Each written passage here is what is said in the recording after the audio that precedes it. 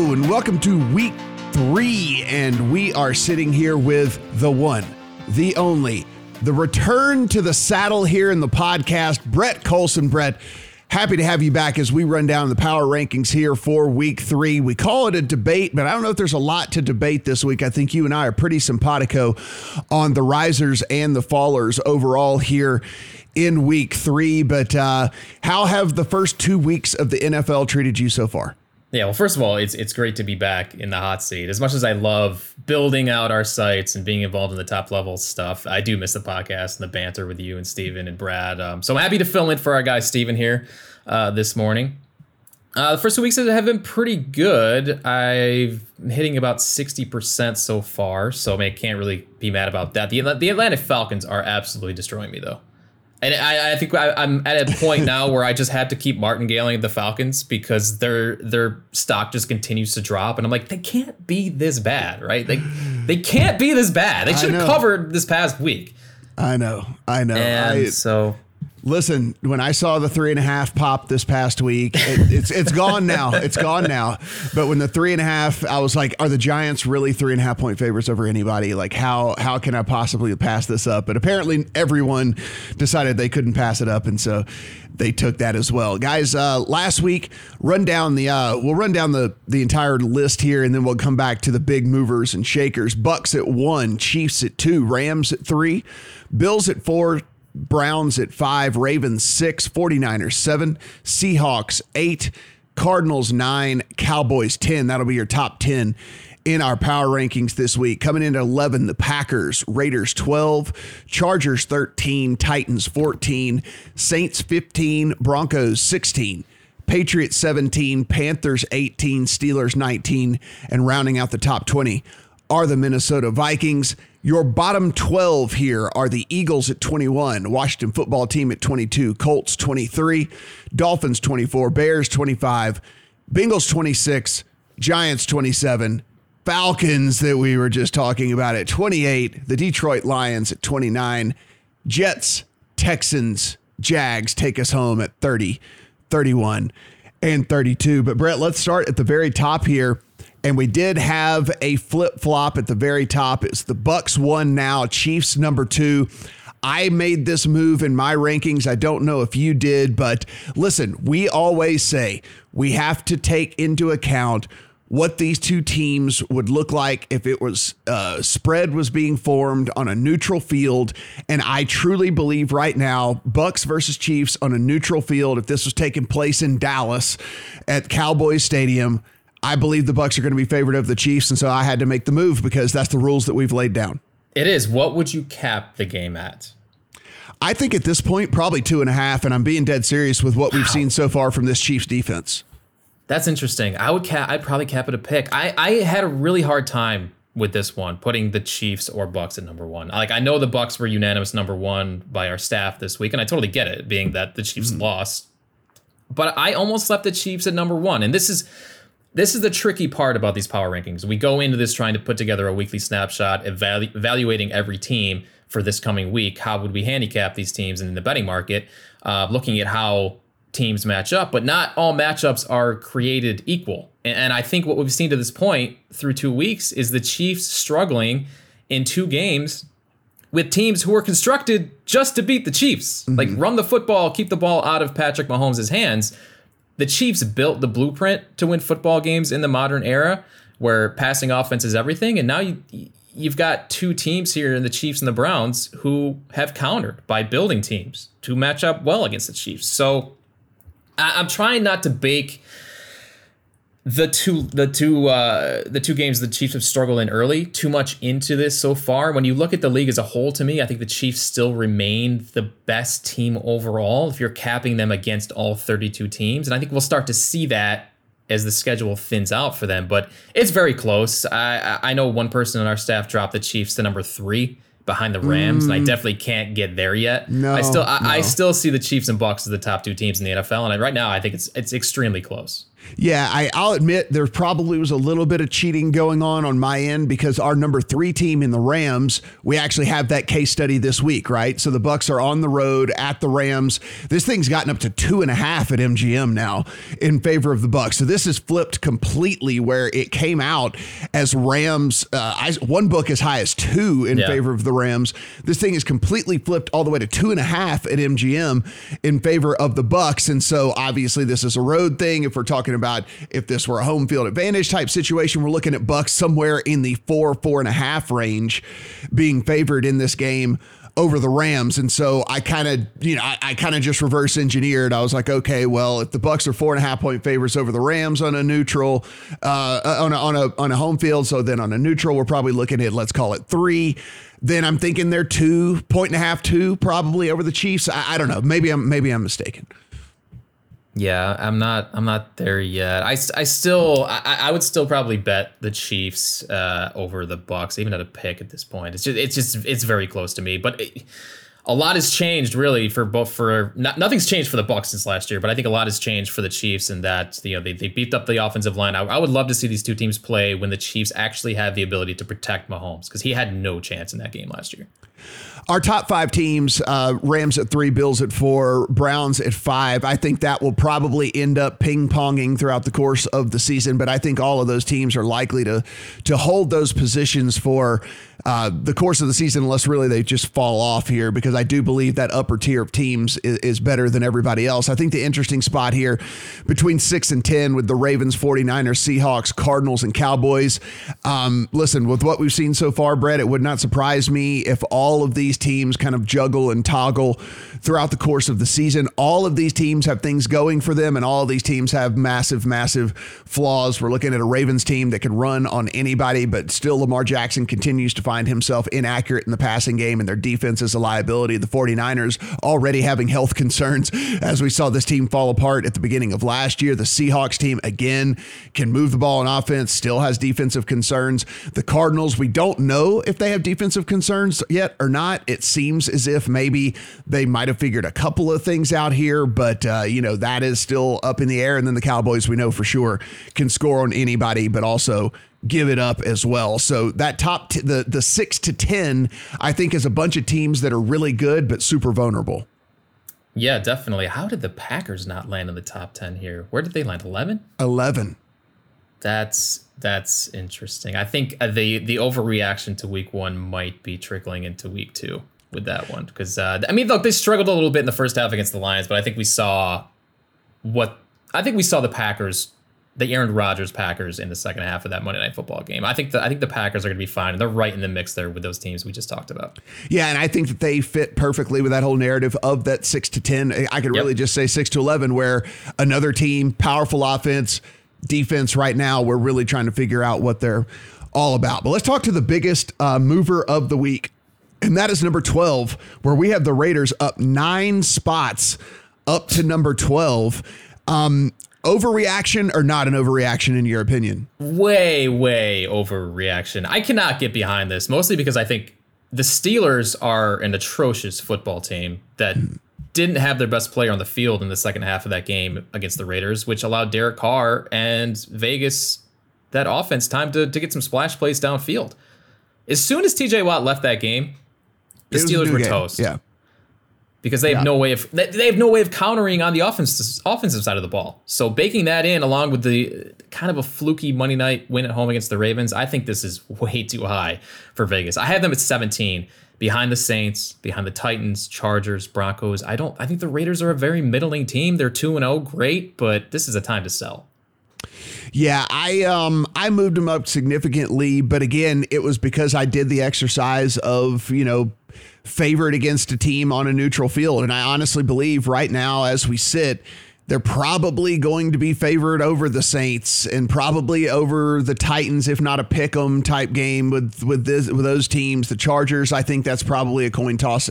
Chargers could be. I think I have the Chargers ahead of the Raiders in mind and all that. So, just kind of as we sit right now. But another wrinkle in all this: Derek Carr questionable this week. Is he actually hurt with that ankle injury? That could certainly affect how we view this team moving forward. as well. I also believe it's a little bit of an overreaction, but also these teams behind them. This is actually I'll round it out with a couple of questions for you a little bit later. But I think a couple of these teams behind them all have some big warts, including the team that was our biggest faller. Actually tied for the biggest faller of the week. Saints down 6-15. This one I do not think is an overreaction. This one I completely agree with. I was so incredibly bearish on this Saints team entering the season. I believe they have showed exactly why I was bearish on them entering the season. Now, I understand they've been through hell so far. They haven't been home. They haven't had a home game yet. They've been living out of hotels over in Dallas. That being said, Jameis had a Jameis game last week, and that was one of the reasons why I was very bearish on this team. I don't think that the Tiger can just change his stripes out of nowhere. And while he was efficient, Brett, in week one, he didn't really do anything to show you that he was a different quarterback. And then we saw the traditional Jameis plays there in week two. I'm pretty bearish on this Saints team. It wouldn't surprise me if they end up in the 20s before it's all said and done. Wow. With how good their defense is and how well coached they are, I have a hard time seeing them fall that far. But with Jameis, you never know. This is the hardest team for me to cap right now, I think. Mm-hmm. We didn't really get to see this offense in week one against the Packers because the defense basically just handed them an easy win. They clamped down on Aaron Rodgers and it was just over quickly. And this past week, when they actually had to move the football down the field to stay in the game, they struggled doing so. And a lot of that has to do with the lack of weapons for Jameis and just Jameis being Jameis. That said, I still do have them higher than this in my rankings this week, just because they are phenomenal defensively and have one of the best play callers in the NFL running this offense. Sean Payton can scheme yards with the best of them. He did it last year with Taysom Hill. They were winning football games over the past few years with Taysom Hill and Teddy Bridgewater. So I think we'll see this offense look a little better every week as Jameis feels a little bit more comfortable with these pass catchers. At what point, though, do they go with Taysom at quarterback? I mean, I feel like he gives them a better chance because he's not losing games for them. I think a couple more like we've seen here, and Peyton's going to have to make the move. I truly believe that, especially when you look at a team that was a pretty big riser in our rankings here coming in at 18 that's in the same division as him, the Carolina Panthers, up 4 spots to 18 here, Brett. And here's the thing. The underlying advanced metrics here don't say that this has been a smoke and mirrors type situation with the Panthers. I understand the level of competition that they have played so far, but Sam Darnold grading out very, very high according to Pro Football Rankings. The overall DVOA, and granted, it's short, very small sample size. The Panthers are the number 1 team in the NFL DVOA over the course of the first 2 weeks of the season. If you look at all the other advanced metrics that you can find all across the internet, which, by the way, we will reference moving forward with in all of our content, we certainly going to start talking about that stuff more heavily here. The Panthers are actually grading out here, and they're actually not doesn't look like this team again is all smoke and mirrors here. And so here we find them at 18, up 4 spots. And I got to be honest, they're going to win this week for sure because they get the Texans here on Thursday Night Football. So they might be even higher next week. Yeah, they get the Texans with Davis Mills making his first start. Yeah, Carolina has been impressive, and they remind me a lot of the Chiefs just without Patrick Mahomes. They can rush the quarterback with Hassan Reddick, and Brian Burns is awesome. I mean, he's just so fun to watch getting after the quarterback. And yeah, they have all the weapons on offense too. This is I have them lower than most. I don't know. I need to see it a little more with Darnold, but this is a team that could be in the top 10 by the time this season is over. I love the way Matt Rule I love the way he does everything. The in-game decision making, the play calling. This is a team on the rise, and I probably have them lower than I should. The tied for the biggest faller of the week, Pittsburgh Steelers at 19. They are down 6 spots here. You and I both have them at 20. They would be further down here, Brett, and would have fallen even further. We have 2 guys on the staff that still have them at 12. can't get there with that at all. I am with you. I think this team is absolutely atrocious. They are outside of a front four that can get a bunch of pressure on you and whatever. They are devoid really of anything that I'm looking for in today's NFL. Ben Roethlisberger's completely washed. We were wondering if there was going to be this offseason where he got back to health. That is not the case. He is completely horrible. Outside of Trevor Lawrence and Zach Wilson, who, by the way, Brett, I don't know if you know or not, are rookies and have only made 2 starts in the NFL. The lowest graded quarterback outside of those 2 guys through the first 2 weeks is Ben Roethlisberger. So, yeah, he's down there with Trevor Lawrence and Zach Wilson as far as quarterback grades through the first couple of weeks. I think this team is, I said it all season long, they were in for big regression. I think this team is in for a super big regression. The only thing is kind of like you mentioned with the Saints, the defense is going to be just good enough to where they're never really getting blown out in games. The defense is going to be fine as long as Watt is on the field. If he's not, they have leaks. He does so much for them in creating havoc in the backfield with the quarterback. So, yeah, this team is a disaster. And there were reports this week that Big Ben was struggling with a pectoral injury. And I was like, oh, nice. Maybe that actually helps them out. But then you look at their quarterback depth chart. It's Dwayne Haskins and Mason Rudolph. How? We've been talking about this for years. Yeah. How have they not done anything in that quarterback room? They have given up on if Ben doesn't play, apparently, because, again, we were saying there's enough talent to where you can be at least competitive if Ben isn't playing, if you could actually get somebody in there with a pulse. But, yeah, if they have to go to one of these backup guys, look, trust me, I'll probably be on Cincinnati this week. Oh, I'm on. I mean, yeah, it's just there's no way around it for me. I think this team is not good, and especially with Ben Roethlisberger at quarterback. Like I think that their ceiling is so incredibly capped, and I think we'll find them here in the low teens basically all year long if that's the way that they're going to run this. I completely mistaken as far as the biggest faller, because the biggest faller of the week in at number 24, the Miami Dolphins, all the way down to 24. Brett, the Dolphins, Tua goes out with a rib injury. They have to go to Jacoby Brissett. It looks as if it might be Jacoby Brissett again this week. This Dolphins team, at least through the first couple of weeks, has certainly not done anything to instill a bunch of confidence in you. That said, they do get Will Fuller back this week. He was dealing with a personal issue. He's back for this team. He's a field stretcher, which then will allow some of these other guys to work underneath, should open up some lanes for Tua and or Brissett, whoever ends up being the quarterback here. I imagine when it's all said and done, the Dolphins are going to end up much higher than this.